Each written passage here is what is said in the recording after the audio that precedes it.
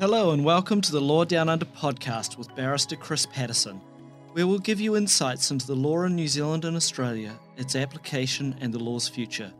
Each episode features a new guest who will inspire your interest in the law and give you a greater understanding of the legal issues that help shape our justice system here down under. We thank you for tuning in and enjoy the podcast. With me on the podcast this morning, I'm delighted and privileged to have two guests. Both of my guests are from the University of Newcastle Law School. First up, I have Professor Tania Sourdin with me, who is the Dean and the head of the Law School, University of Newcastle, and she has been in that role since 2016. She has a law degree and a Bachelor of Arts from the University of New South Wales. She's got an LLM and a PhD on conflict resolution from the University of Sydney. Her career is focused on justice, litigation, conflict avoidance and dispute resolution. Previously, Tania was the director of the Australian Centre for Justice Innovation at Monash University, and she was in that role until 2011. She's held part-time senior tribunal appointments at the Administrative Appeals Tribunal and Consumer Trader and Tenancy Tribunal for 20 plus years. She's trained judges, ADR, that's Alternative Dispute Resolution practitioners, lawyers and others in relation to justice innovation, high conflict behaviour, mediation, ADR processes, negotiation and more. She's taught judges and programs on courtcraft, court civil procedure, decision-making, complex behaviour and judicial orientation programs. She is the author of more than 135 books, articles and papers focused on justice reform issues, ADR, mediation, conflict resolution, collaboration, law, artificial intelligence, tech, organisational change. Her research projects have included into justice innovation in 14 courts and tribunals, 6 external dispute resolution schemes. She's looked at how people experience courts and the justice processes, the cost, delay, etc. She's influenced and led legislative reform. Past research projects have focused on innovation in judging, timeliness, self-representing litigants, technology, justice, ADR, complaints handling. Her recent books include Alternative Dispute Resolution, which was published in 2020. It's in its 6th edition, Justice Apps 2020, Judges and Technology. Welcome, Tania. How are you? That was such a long introduction, Chris. Well, I was going to say you must be at least 105 to have produced all that. Oh, I am. If only you could see me. I'm doddering around with a walking stick in my office as we speak. Also in your office is Dr. Prof Li, who is a senior lecturer at the University of Newcastle Law School, where he specialises in law, science, technology, as well as space, maritime, aviation law. Prior to lecturing at Newcastle, Dr. Li worked as an associate professor at Beijing University of Aeronautics and Astronautics School of Law in Beijing, which of course is in China. Since starting his legal career in 2007, he's published numerous journal articles and chaired a plethora of research projects in the area of aerospace law. It was after moving to Australia that Dr. Prof Li decided and began his research into a new domain, being technology and justice. His work in this area seeks to shed greater light on how technologies such as artificial intelligence are used within the justice sector and how they impact dispute resolution processes. As with Professor Tania Sourdin, he's also the other co-writer of the book on that matter, which is Digital Technology and Justice Apps. Good morning, Ben. How are you?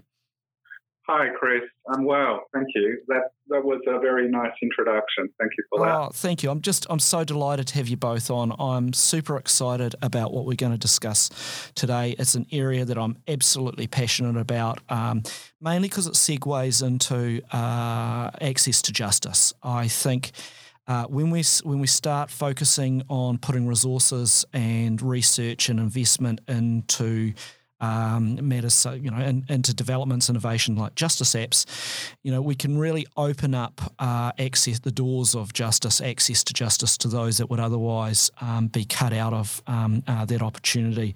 So I'm really excited. I really am. Now, tell me, which of I'm not going to presume anything here. Newcastle. Who's lived in Newcastle the longest?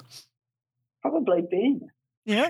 Yeah, I commenced at Newcastle Law School early 2016, maybe a few months earlier than Tania. Yeah, basically in the same year.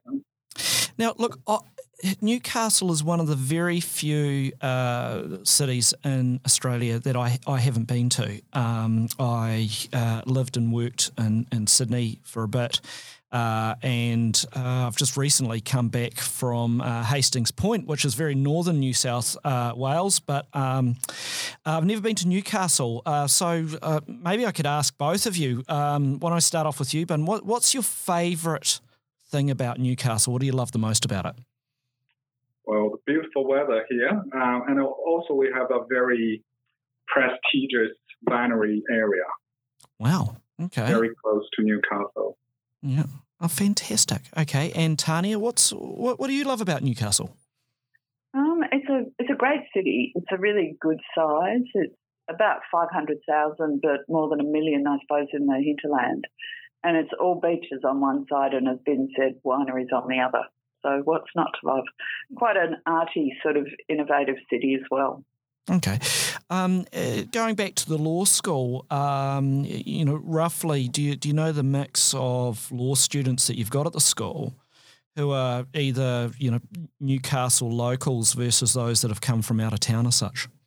Oh, look, I'd have to check on the stats. We have about 1,200 students in the law school, and I would say that probably about 65% of them are local or within our immediate region.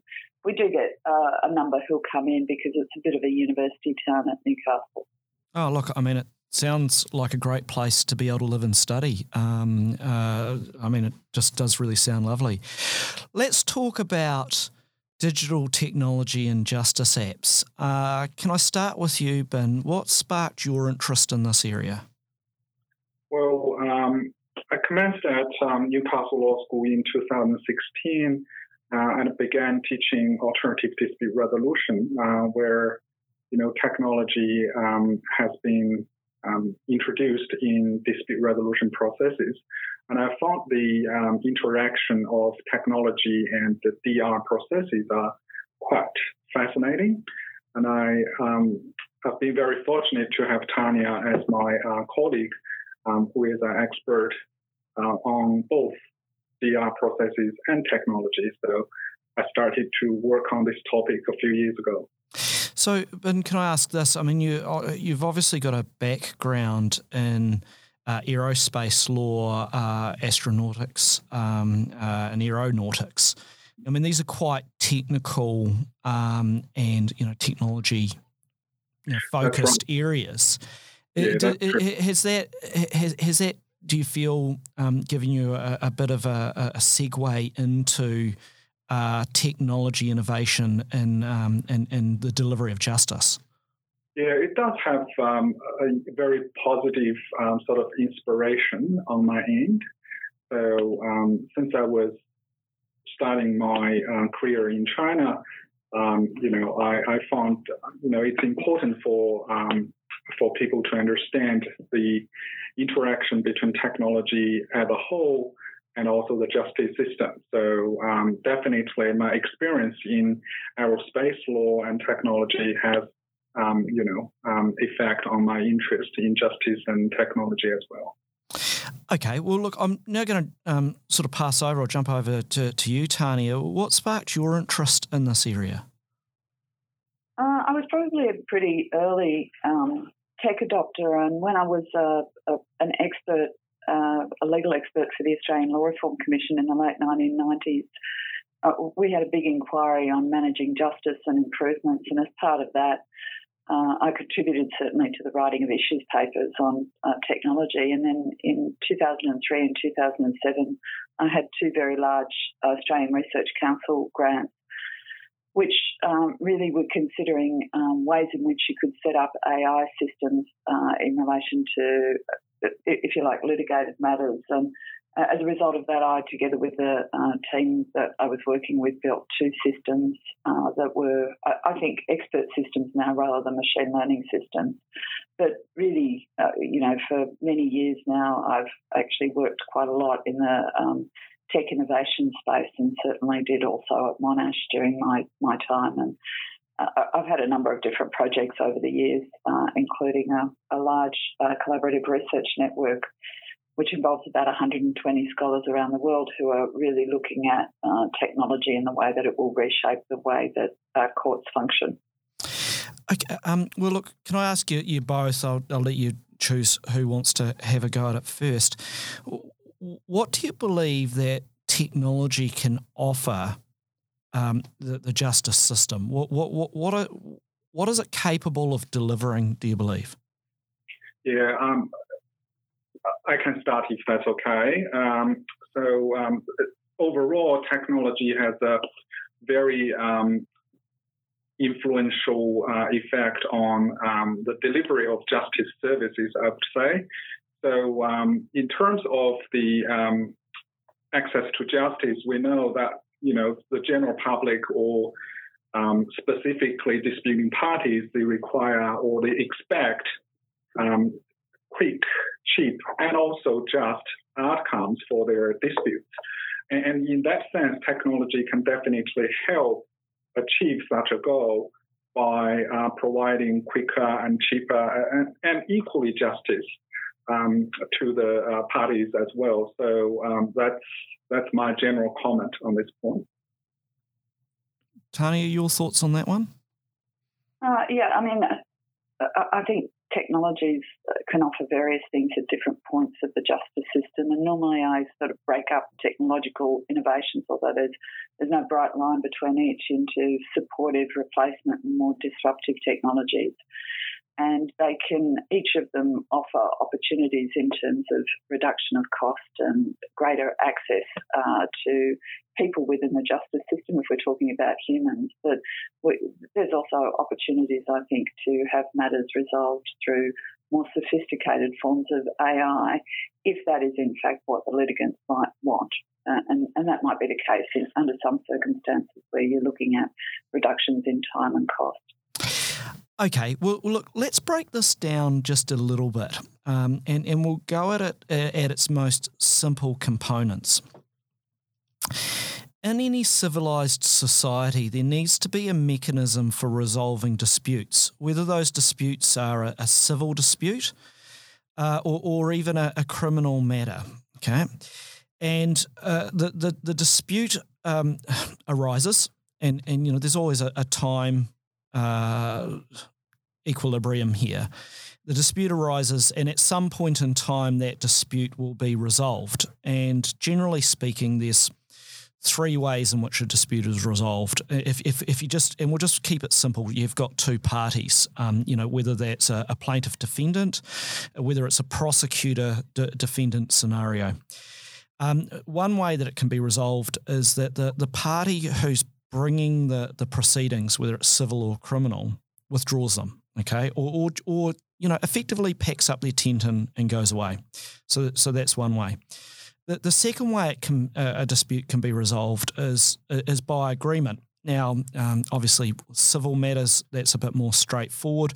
Criminal, a little bit more complicated, but you do have examples of agreements, whether it's a plea bargain scenario, a defendant accepts a plea, or there's some other arrangement that brings the dispute to an earlier resolution than it may have.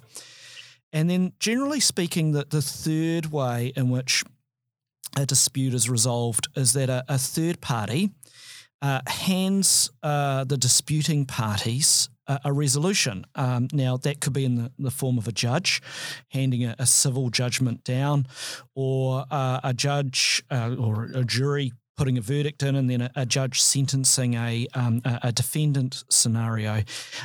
So you've got those three ways. Now, if we deal with that last process, and that is really the sharp end of the justice system, and that is where the parties are handed a resolution, the start to finish process can be quite long. And while that's going on, there's a lot of cost, and it's just not financial. There's distress and anguish and anxiety for those that are involved in that process until there's a resolution. Do you see that? Would I be correct that what both of you are focusing on is how technology can make that pathway to resolution more efficient so that the resolution occurs quicker, with less impact on those involved and less cost. Am I summing that up right, or am I missing something? I think that's correct. We're really looking at all those three different ways of finalising a dispute. I think the statistics of what actually happens in courts are a bit vague, and sometimes courts don't really know themselves. But you're right that at points people withdraw, and at other points people simply give up because it's too costly and it's too time intensive or for some other reason. And so what we're really interested in is the way in which people, if you like, seek justice and how they can be triaged effectively so that they can form an agreement if they wish to, so that they're not necessarily giving up for financial reasons, but they're actually giving up because they've had some access to some advice, and at least it's a smart decision that they've made.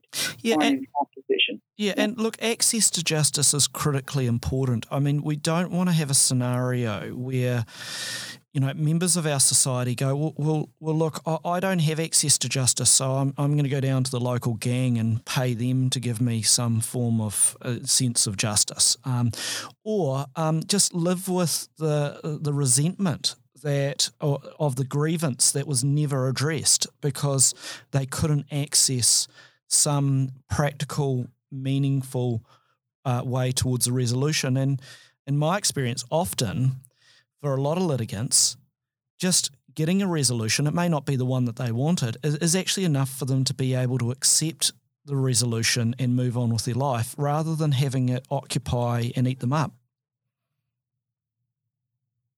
I think that's probably a fair summary. There is also some work from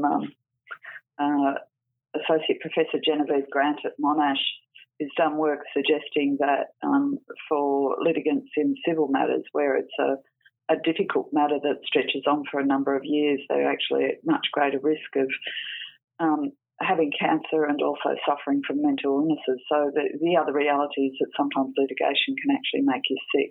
So the need to have something which is timely is important, not just because of the cost savings and the stress, but in fact prolonged litigation can actually make you sick. Okay, and of course, we'd all love a justice system that was swift and inexpensive.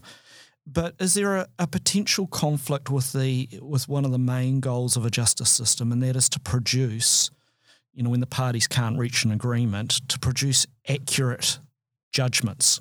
So judgments that are sound and don't, for example, get overturned on appeal, every day of the week scenario. Yeah, I think there has been some sort of criticisms on the use of some technologies in the justice system, and there has been some claims saying, for example, through the dispute resolution processes, not to the litigation, then the outcome may not be as just as a judgment delivered by judges. But there are several pieces there. For example, as Tania pointed out, firstly, a prolonged litigation process has a very negative effect on the client, either financially or mentally, almost across every aspect. And another thing is that, if parties are engaging in a dispute resolution processes, say negotiation and mediation, but if they can't access sufficient and correct legal information where technology can help, for example, there are a lot of legal application softwares available for general public to access legal information so that they can have a better understanding of their disputes and then to position them, in a much better way and to deal with the dispute, then that could be a really good and quicker sort of process for these parties to work out resolution for themselves instead of going to court, which is rather very tiring and stressful process. So from that point of view, actually, we could say technology and also the dispute resolution processes are helping to achieve the justice outcome. Well, look, let's do a little bit of a dive into technology, and maybe it might be a good thing if we do a little bit of a review of where we were, where we are, and where we're going. So let's take your classic courtroom scenario. Now, for better or for worse, we've had this adversarial system, and look, and I know that some different areas of the law adopt parts of the European system of inquisitorial justice, but we'll just deal with the adversarial model. We have a courtroom which will be located in a town centre. We have a legal profession who have a right of audience, etc. And then we have our citizens who need to get access to justice. So proceedings are commenced. It works its way through, and then finally, at some stage, it's in front of a judge. And once upon a time, and we'll just say in the purely analog age, the lawyers would present their arguments to the judge or to the jury. There wouldn't be any technology in the courtroom as such. Someone would be taking notes, and then a decision would be handed down, and then maybe written up at some point in time. So that's the rough historical model that that existed for pretty much 350 years, because our justice system, of course, has been implanted in Australia and New Zealand from the UK, the United Kingdom. Then the digital age arrived, and we started having, for example, transcription in court, and that gave lawyers and the parties access to the record of the evidence that was being given, and computers meant that the production of paper, so a lot more paper than there ever was once they came along, because the word processor meant you could produce lots of paper, but still very much in the courtroom. And then sort of pre-pandemic, there was a small move, and I'm interested, this is the area that I'm particularly interested in getting both of you to contribute on, is the move towards having virtual hearings. And when I say that, that's where one or more participants didn't actually have to be physically in the courtroom. And both in Australia and New Zealand, legislation was passed, going back now a couple, nearly 2 decades, to enable the courts to have a witness who might be overseas or at a distance or be at risk, giving evidence remotely, but it still wasn't really being embraced by the judiciary or the profession.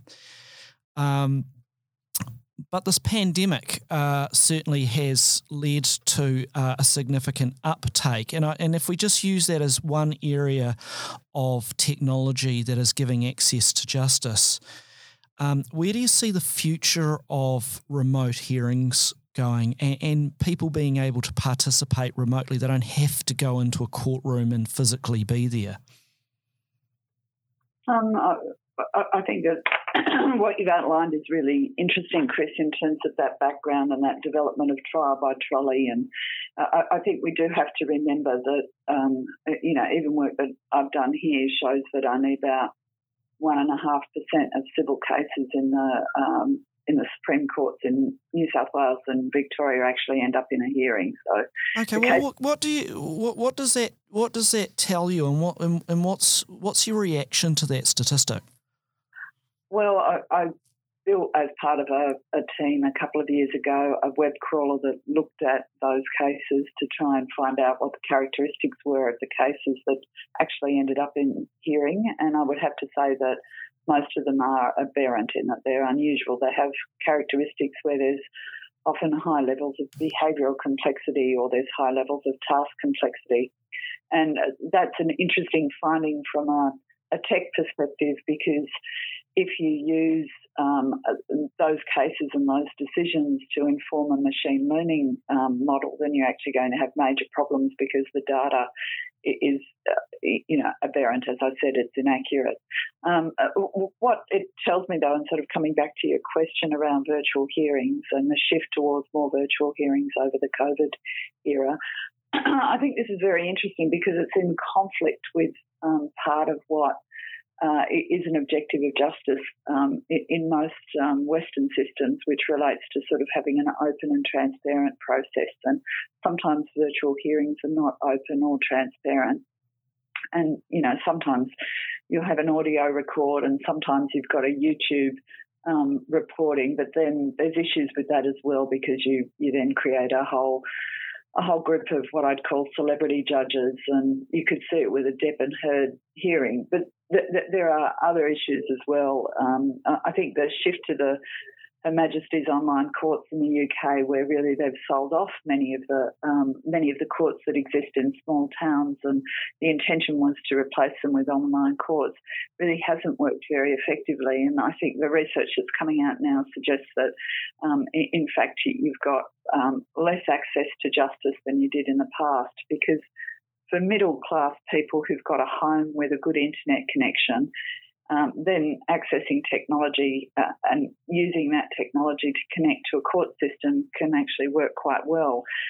But if you don't have a great internet connection and you don't have a home where you can actually do that, then it's much more problematic. So there's still a digital divide that operates, and I think that's something that has to be considered in the context of that broader redesign issue. For many people, it's going to be, yes, more convenient to be able to sit at home and to be able to access a court hearing in that way. Again, the downsides relate to the open and transparent piece, perhaps a potentially loss of respect for courts. And I think there's a bigger issue around the still remaining digital divide that exists. Now, the digital divide's a topic. It's actually features as a major part of one of your chapters in your book, Digital Technology and Justice. You talk about the digital divide and accessibility. I mean, this is clearly a problem, isn't it? Yeah, it's a diminishing problem, though, in a sense. And I think, one thing that has really happened over the COVID era, I think, in many countries is that smartphone use, of course, has increased. And in some countries like China, you can run a court hearing from beginning to end. And I'm sure Ben could talk more about that entirely on your smartphone. And those folks who we thought perhaps were excluded from, if you like, using technology because of the digital divide, can now actually do quite a lot on a smartphone. And I was thinking in particular of elderly people who ordered things online during lockdown and who've learned in many places to use QR codes. And suddenly you've got people who are doing things online who weren't perhaps doing things online 2.5 years ago. Yeah, no, look, really, really interesting. Look, we've talked about hearings, and I do accept that there are certain hearings that to really do, for justice to be done, it needs to be in person, okay? I'm thinking like serious criminal trial and the importance that the defendant feels that he or she has had a fair hearing, the importance for the victims to feel that there has been a proper, thorough investigation and consideration of the issues.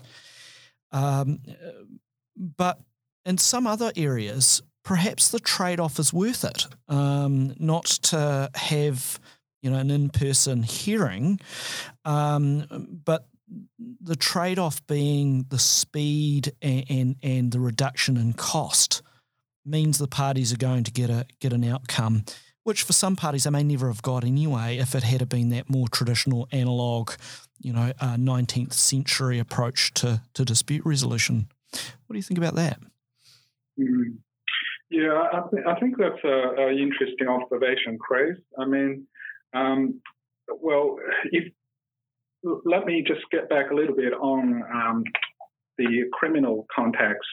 So in relation to the potential effect of virtual or remote hearing, there has been some studies showing that it may be that there is a disadvantage against the offenders because without the in-person engagement or interaction with judges, offenders may be sort of disadvantaged in terms of being biased because there is a lack of empathy from the part of the judges. But,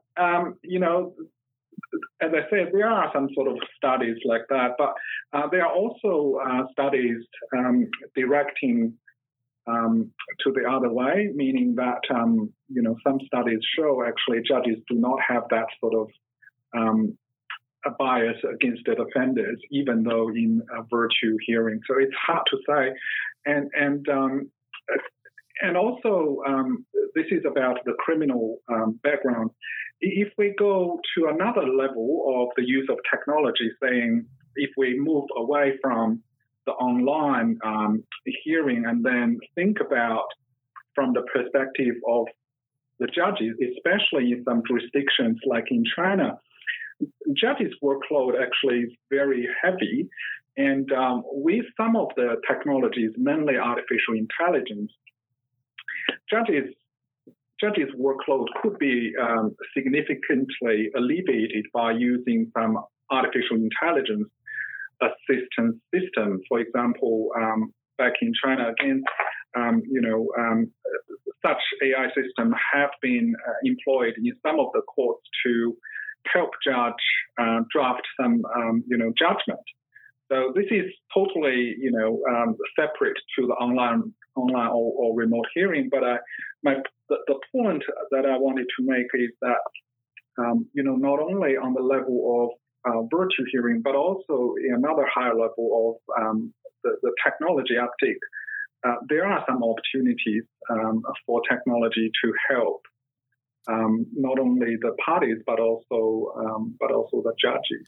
Now, I'd like to talk to you both about justice apps in practice because your book does focus on. There's a chapter, Justice Apps in Context, where you look at family law. But before I ask you about that, and while we're still on the topic of the criminal jurisdiction, and possibly where technology can assist in those areas of addressing those concerns of cost, delay, and access. As we know, and most of the listeners will know, one of the large contributors to delay and cost is case management. And that is, civil proceedings are filed or a charge is filed, and there can be a long period of time until there's a hearing and decision. And in the meantime, the courts and the lawyers involved will be working to get the case ready for hearing. So you've got this case management process. And, one part of that is are these case management conferences, whether they're in the civil jurisdiction or the criminal jurisdiction. And what will happen in many jurisdictions is that the lawyers will, on a given day, front up to court and go into a courtroom where their matter is listed for mention. And so a judge is going to ask the lawyers about where they're at with getting ready for trial. I'll just keep it at a real basic level. And often those duty judge days, it's not just the parties to that one dispute, or should I say the lawyers that are acting on that one dispute that are in court. There might be 50 other lawyers in there because there are 25 other matters in the list. And each of these 50 lawyers have all travelled from their offices to the courthouse, and they'll sit in a courtroom and they'll wait for their matter to be called. And they might wait for 2 or 3 hours. And when their matter's called, it might only occupy, maybe this is a bit extreme to say, 30 seconds of judicial time. And then they'll excuse themselves and they'll head back to their office. In the meantime, they can be on their phones doing a bit of work or maybe their laptop, but it's a very inefficient process. There must be a technical solution to that to make sure that lawyers' time is more efficiently used so that those 50 lawyers aren't all sending bills to their clients for what was really about maybe a few minutes of actual value add. I mean, is there a solution to that issue? think definitely there is, and that's a really good example of the sorts of work that I think can be conducted online and relatively easily. I mean, there is a question about the extent to which it's really required to even have an online appearance if it's so brief, and whether or not it's in fact something that can be handled or managed in another way. I mean, I think it's more likely that what we'll see is a mixed mode developing where you've got a lot of interlocutory matters that are dealt with on an online basis. Part of a hearing might be a virtual hearing and part of it might be a face-to-face hearing. And it's really a question about making a decision in each matter which is going to be appropriate for the individual circumstances and context. I do agree with your comments about how there are some criminal matters where it would never be desirable to have an online hearing. And I wrote an article called Death Sentencing via Zoom, expressing my concerns around at least 2 death sentences that were handed down via Zoom, which I was really troubled about. So I think there are problems. And then there's also a question of what do you lose if you don't have in-person interactions. And one of the things that you do lose is the sort of incidental conversations that happen when people meet in person. And they sometimes result in the settlement of a case, in that people will have a conversation about the weather or the coffee, and they build trust and build collegiality, and you don't have the same sort of incidental discussions generally over Zoom or via Teams or whatever platform is being used.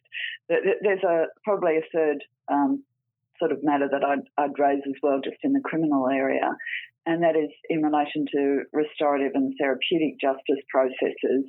The opportunities, I think, are reduced when you're reduced to a small size postage stamp size person on a screen, and there are issues with how people perceive one another and the extent to which there can in fact be an empathetic interaction when you don't actually look at the camera, you're trying to look at the screen or you're looking somewhere else, and people are often multitasking. So the big question is, I think, how do you triage effectively? What are the triage questions that you ask? And really apps can help with that triaging, and also with building a framework which represents the ethical values that we want to have existing within the justice system. Look, you're absolutely right. If we take the scenario, a very sad scenario of a parent who's just lost a child, maybe in a drink driving scenario, they're going to want to face the offender who's been found guilty and let them know what the impact has been on them, and they'll want to face them in person. They're not going to want to look up at a screen and say, you've destroyed my life through your senseless, stupid judgment. These aren't appropriate matters for a digital platform or solution. So maybe it's. Do you think it's an issue of getting the balance right? There must be a balance to be struck between our traditional in-person ways with what technology can offer.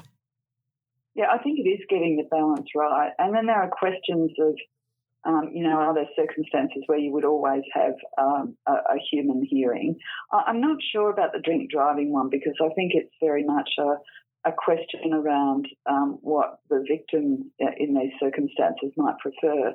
And under some circumstances, I mean, if I look at a country like Australia where you're talking very long geographical distances to get to a court in some circumstances, where the victim themselves might be quite unsupported and in quite a foreign and unusual place, then they may actually prefer that it is an online interaction where they have their family and other supporters around. So I think it's a question where you can't say never, and it's really a question of saying, okay, well, what are the questions that you need to ask, and how can, for example, an app help with these triage questions and help to make sure that the process is as effective as it possibly can be. Oh, look, you're absolutely right. I've got a matter coming up for sentencing, a tragedy for everyone involved. I'm acting for the defendant. The victim suffered a horrific head injury, which will have ongoing effects for the rest of his life.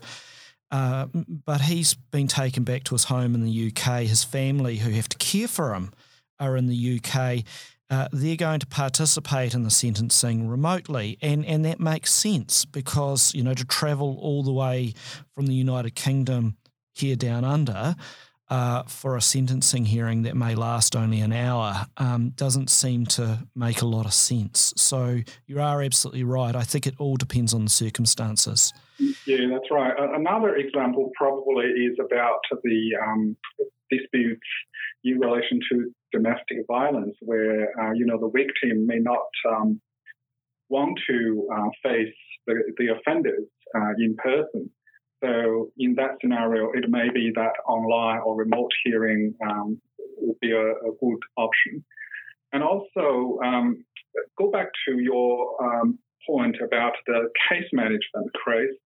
I think in addition to the perspective of the court, and also from the perspective of legal profession like the law firm, there has been some report saying that during the pandemic there is an increasing uptick of some legal softwares, what we call the legal task management softwares, where the law firms can actually track the cases that they are helping their clients with, so that they would have a better understanding of what steps need to be taken down the track for any given cases. So definitely, case management is an area where such application softwares can help as well. Well, look, it's a huge area, and it's a multi-billion-dollar area. I mean, these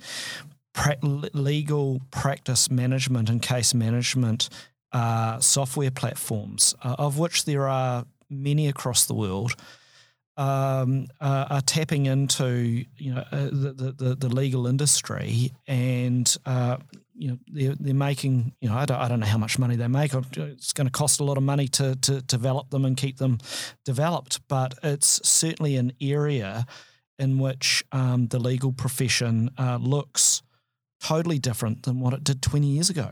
And the legal profession will look different again in another 20 years as these software development companies invest more money into the legal profession to help with practice management and case management. Look, can we move on to, because it is addressed in your book, and I'm quite interested to dive into this insofar as it gives a good snapshot and an example of an area of the law that affects many in our community, and that's family law. Your book talks about justice apps and family law and dispute resolution. What can you tell us about that? Part of the reason why we wrote the book was because we had done an evaluation of an app that had been developed in Australia, and there are now many, many apps in Australia and elsewhere which are focused on, if you like, supporting people who have family law disputes. And so it's an area of focus, I think, increasingly around the world. And some of the apps are pretty simple, and they just help parents work out, for example, how they're going to share care of children and how they timetable matters. But the app that I was looking at, the Adieu app, which I think was really interesting from an evaluation perspective, what it does is that you do everything basically on your smartphone, and they have if you like, a voice-to-text tool in there, so that when you give information, it's actually used to populate court documents that could be used further down the track. And it sets up a time frame, and then there's a lot of referral to humans throughout the process as well. And the referral to humans takes place in quite a friendly way, so that depending on your circumstances, you could, for example, be referred out to somebody who's an expert in superannuation, or you could be referred out to a mediator, or if you need to have parental advice about something to do with the children, then you could be referred out. And I tried out the app, and I actually was surprised that it worked as well as it did. And I was also quite surprised with the app that quite a number of the people who were using the app were older. I thought that it would really only suit people under 40, but in fact there were quite a lot of people who were older who were using it. that's an example of, I suppose, the developments in that family court context, in that you've got more sensitive triage, you've got ways in which things are managed and followed up, and they have a whole series of add-ons.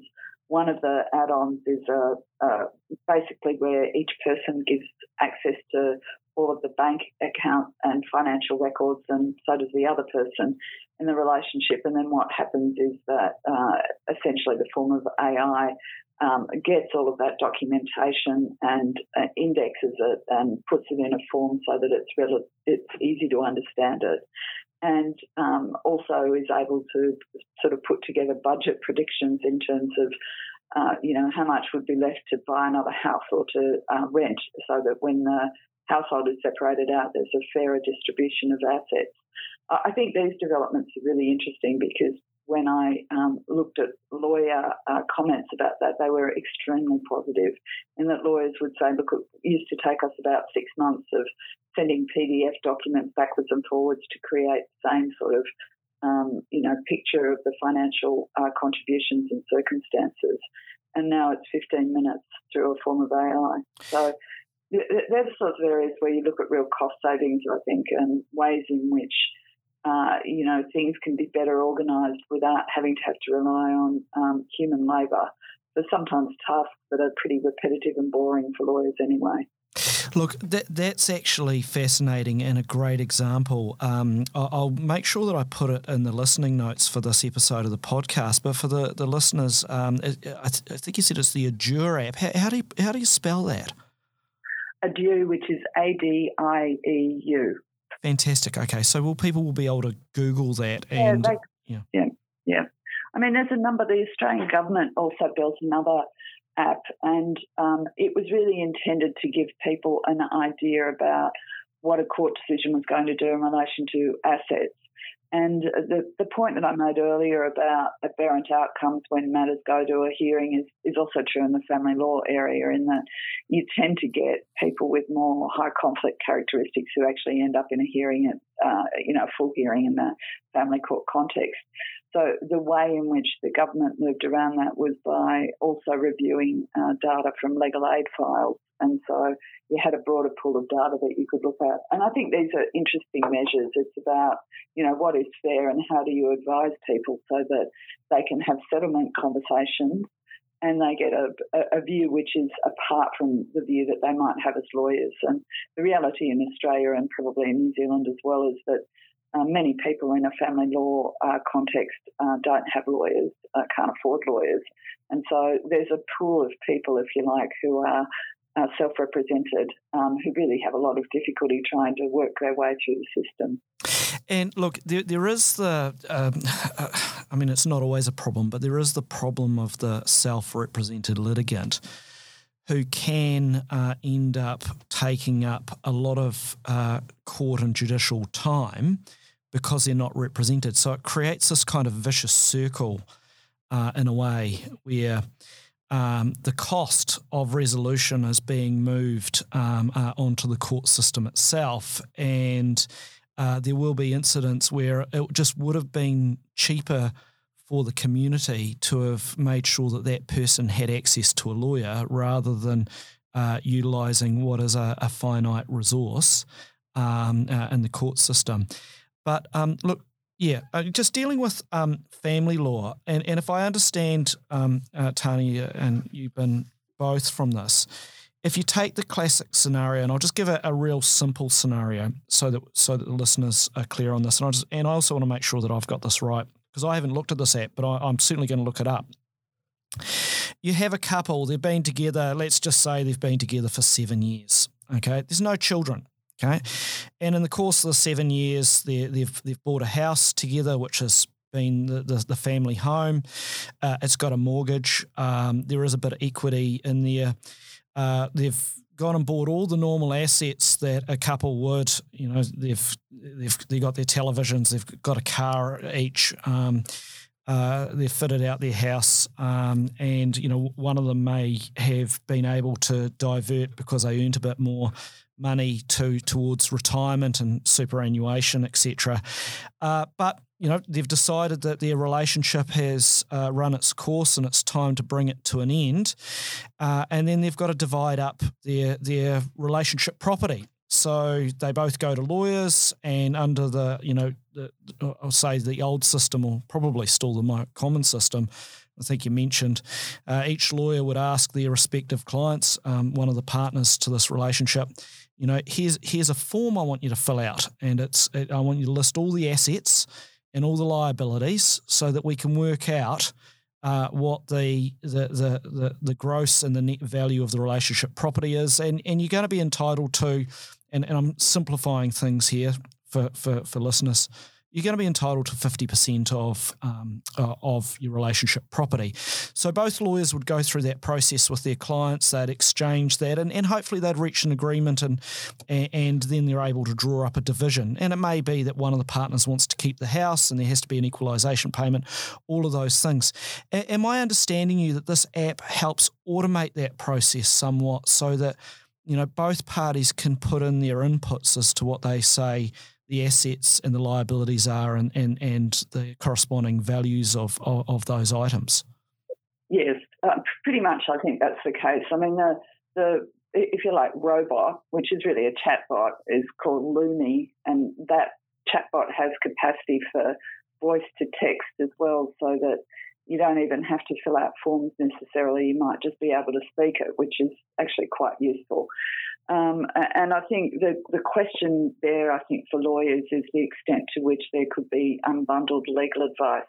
So you might not have a lawyer there from beginning to end, but you might have a lawyer at those critical points where you need legal advice about, for example, whether the potential agreement is fair and what sort of orders need to be sought from the court, and to check over any documentation rather than necessarily having the lawyers right from the beginning.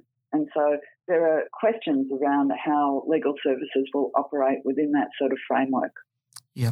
The Australian Productivity Commission, I think occasionally they look at the legal profession and justice. Have either of you had any involvement with the Commission in some of their work? I've had extensive involvement. So in 2014, when they did their big review, I think they referred to me quite a lot because I gave evidence on 5 separate occasions to the Productivity Commission. And I think, they were really looking to see how the justice system could be improved. And I think they noted and certainly were aware that many of the courts operating in Australia have what I would call legacy technology systems. They're pretty clunky and they're quite hard to build on, and they're also inwardly focused. And so some of the focus for reform into the future is to build, if you like, case management systems that are much more outwardly focused. And so the work in the US is often around reform so that it is much easier to access information, and so that the platforms work in a way so that they're engaging and easy to use. And, there's questions around interoperability, although the Productivity Commission didn't go quite so far. That's the capacity of systems to talk to one another very easily. And so I think these are all important reform measures, but they haven't really, I think, been followed up in terms of that Productivity Commission report. Is there a risk here that resources are being put into reinventing the wheel or solving a problem that's already been solved? Where I'm getting to with this is Australia and New Zealand, part of a long and celebrated justice system. There are other members of the Commonwealth. There's the United Kingdom itself, and I think Tania, you'd mentioned some, trials or experiments in the UK with closing down small courthouses, etc. It seems to me, would there be benefit in someone, whether it's both of you or other academics, looking at what's happening in other jurisdictions and trying to assess and pulling out what works and what's good, and advocating for something to be replicated and used here down under in Australia and New Zealand? I think there's definite benefit, and there are, I think you're quite correct, different approaches around the world. And in a sense, the approach in the UK was really quite radical, I think, or it was intended to be radical. And there's been a lot of pushback, and I think it's been managed fairly poorly. And then you've got approaches like in Canada with the CRT, which is a completely online tribunal. And what they've really done in some places is they've kind of bypassed the courts and set up a new tribunal, which is completely online, understanding that sometimes courts and judges aren't necessarily innovation ready. And then again, you've got different responses in the US where you've got, as I said, this more of a focus on how do you change courts in a much more sort of incremental way. So you've got the more radical reform and then the more incremental reform measures. And then you've got jurisdictions like Singapore, which, is investing huge amounts of money in terms of artificial intelligence, and also China that's been mentioned earlier. And so having an overview of these kind of developments around the world, I think, is really critical in terms of making policy decisions about justice reform into the future. Now, that's a really... sorry, Ben, you go. Yeah. I just wanted to have a quick comment. That is, technology does bring a lot of opportunities for the justice system, but also there are a lot of issues or emerging issues contradicting to our traditional perceptions of justice. As we briefly mentioned in our podcast today, whether AI-assisted decision-making would be a real just outcome or things like that. So we have to say there must be a fine line to be walked down or some trade-offs to be made with caution.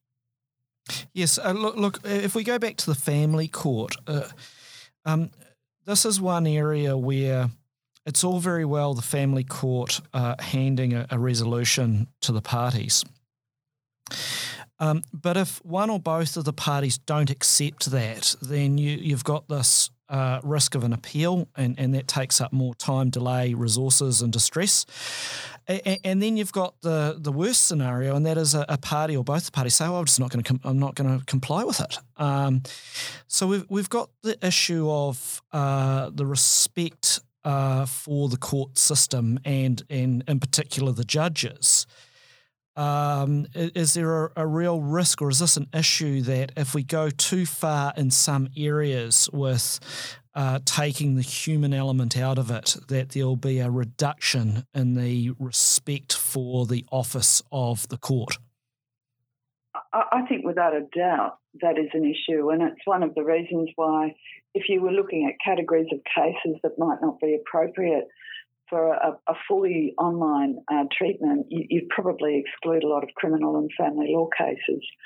I think for that very reason, in that, something happens when you've got a human interaction. And if you were looking at, for example, recidivism in the context of criminal cases, then you may want to look at a whole range of different exchanges that happen when people in person in a court arrangement, and the same sort of thing, I think, in relation to family court matters. And I think the big issue in relation to a lot of family court matters is that people just keep coming back to court because there's, orders, as you said, that are breached or not followed, or, it's really becomes almost like a systemic abuse issue that can happen as well in terms of this kind of tit-for-tat arrangement that might happen.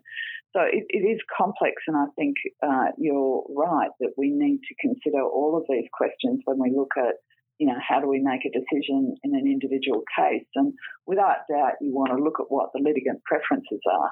For example, if the litigants both have a preference for a fully online hearing, or even some form of supportive judge AI, or some form of AI which can support their decision-making, then I think that makes an enormous difference. Rather than shunting everything into, what might be technologies that really aren't appropriate given the context. Oh, look, absolutely. And of course, we've got a long history of the development of natural justice and the role that it plays. If I go back to a point that I think, Tania, you might have made before about innovation. I think you said you were talking about influencing policymakers, but you said innovation readiness. Is part of that or a related concept innovative reluctance, and that is the reluctance of someone to consider or adopt innovation? I think without a doubt, and it's interesting. I think about. I call it innovation readiness. Sometimes it's innovation reluctance, and from a judicial perspective, and I work with judges around the world, and I've got a big international survey currently underway with judges in respect of their views about technology and their views around what's happened over the COVID period. I think for many judges, it's all seen as just being a bit too difficult and not necessarily something where they're going to engage with questions of reform for the future. And that's to do with the demographics to some extent of our judges. I think some judges are very interested, but some judges less so. And, they prefer a traditional way of operating because that's what they've grown up with and they've been in the system for a while. And I have noticed a bit of a difference in Europe where I think, judges are appointed very early in their career. They're basically appointed from law school and then go to judicial school and then gradually climb the ranks. And I think there may be a greater acceptance of innovation and what technology can bring to a courtroom. There are issues with lawyers, though, and certainly over the COVID period, I had terrible stories about lawyers not being able to mute their phone, so they'd put it in a drawer and really having a lot of difficulty. And I still mediate, and I noticed with some of the mediations as well that for some of the lawyers, at least initially, it was really hard for them to understand how to operate in a virtual manner.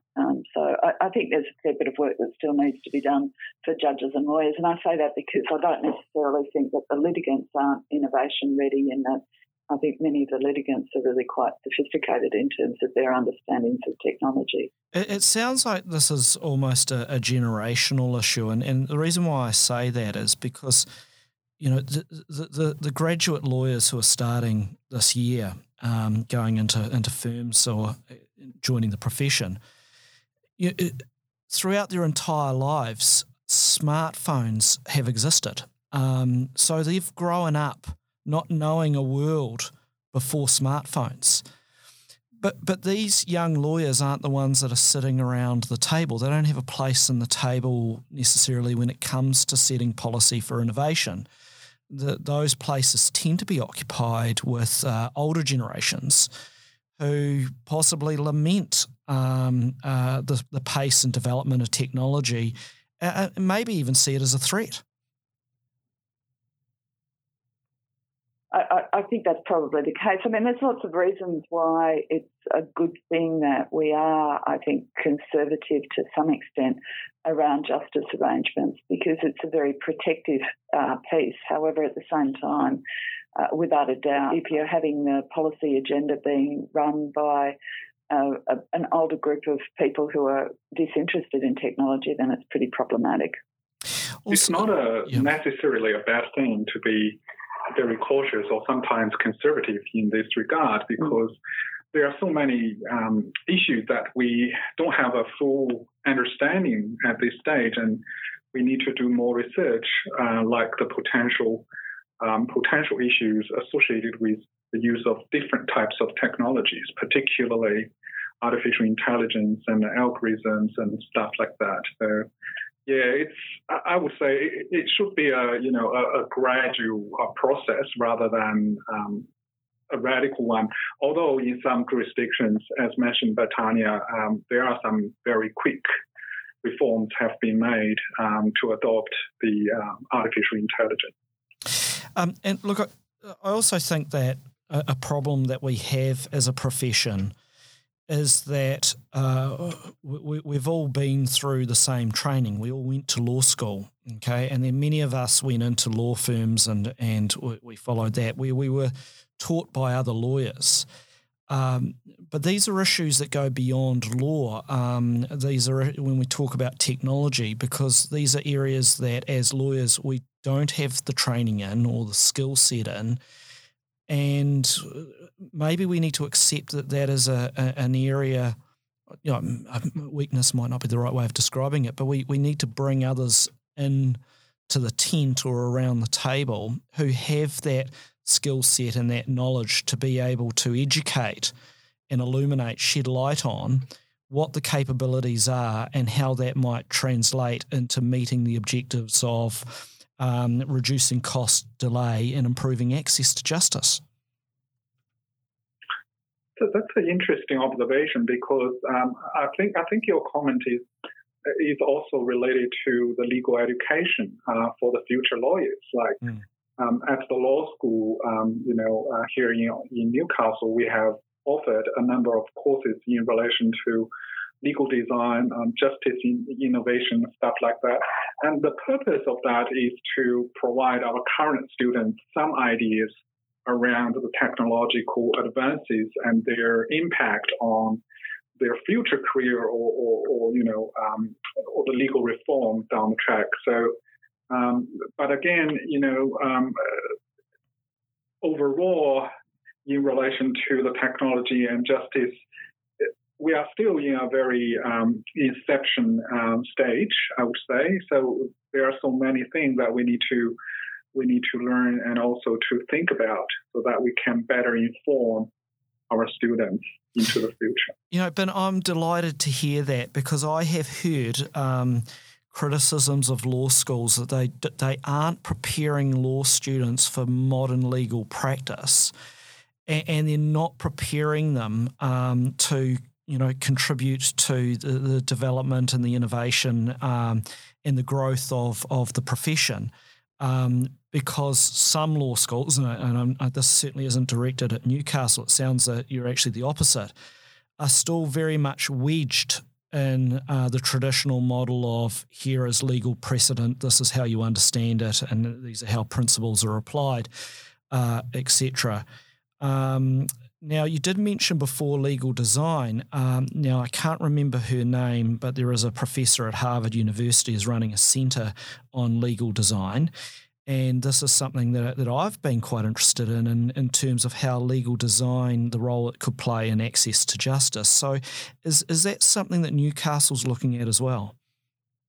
Yes, and we sent two of our staff back in 2019 to do the Stanford legal design. Sorry, you're right, it is Stanford. It was one of the Ivy League schools. I couldn't remember which one it is, but it is Stanford. So Professor Lisa Tui within our law school has looked extensively at legal design.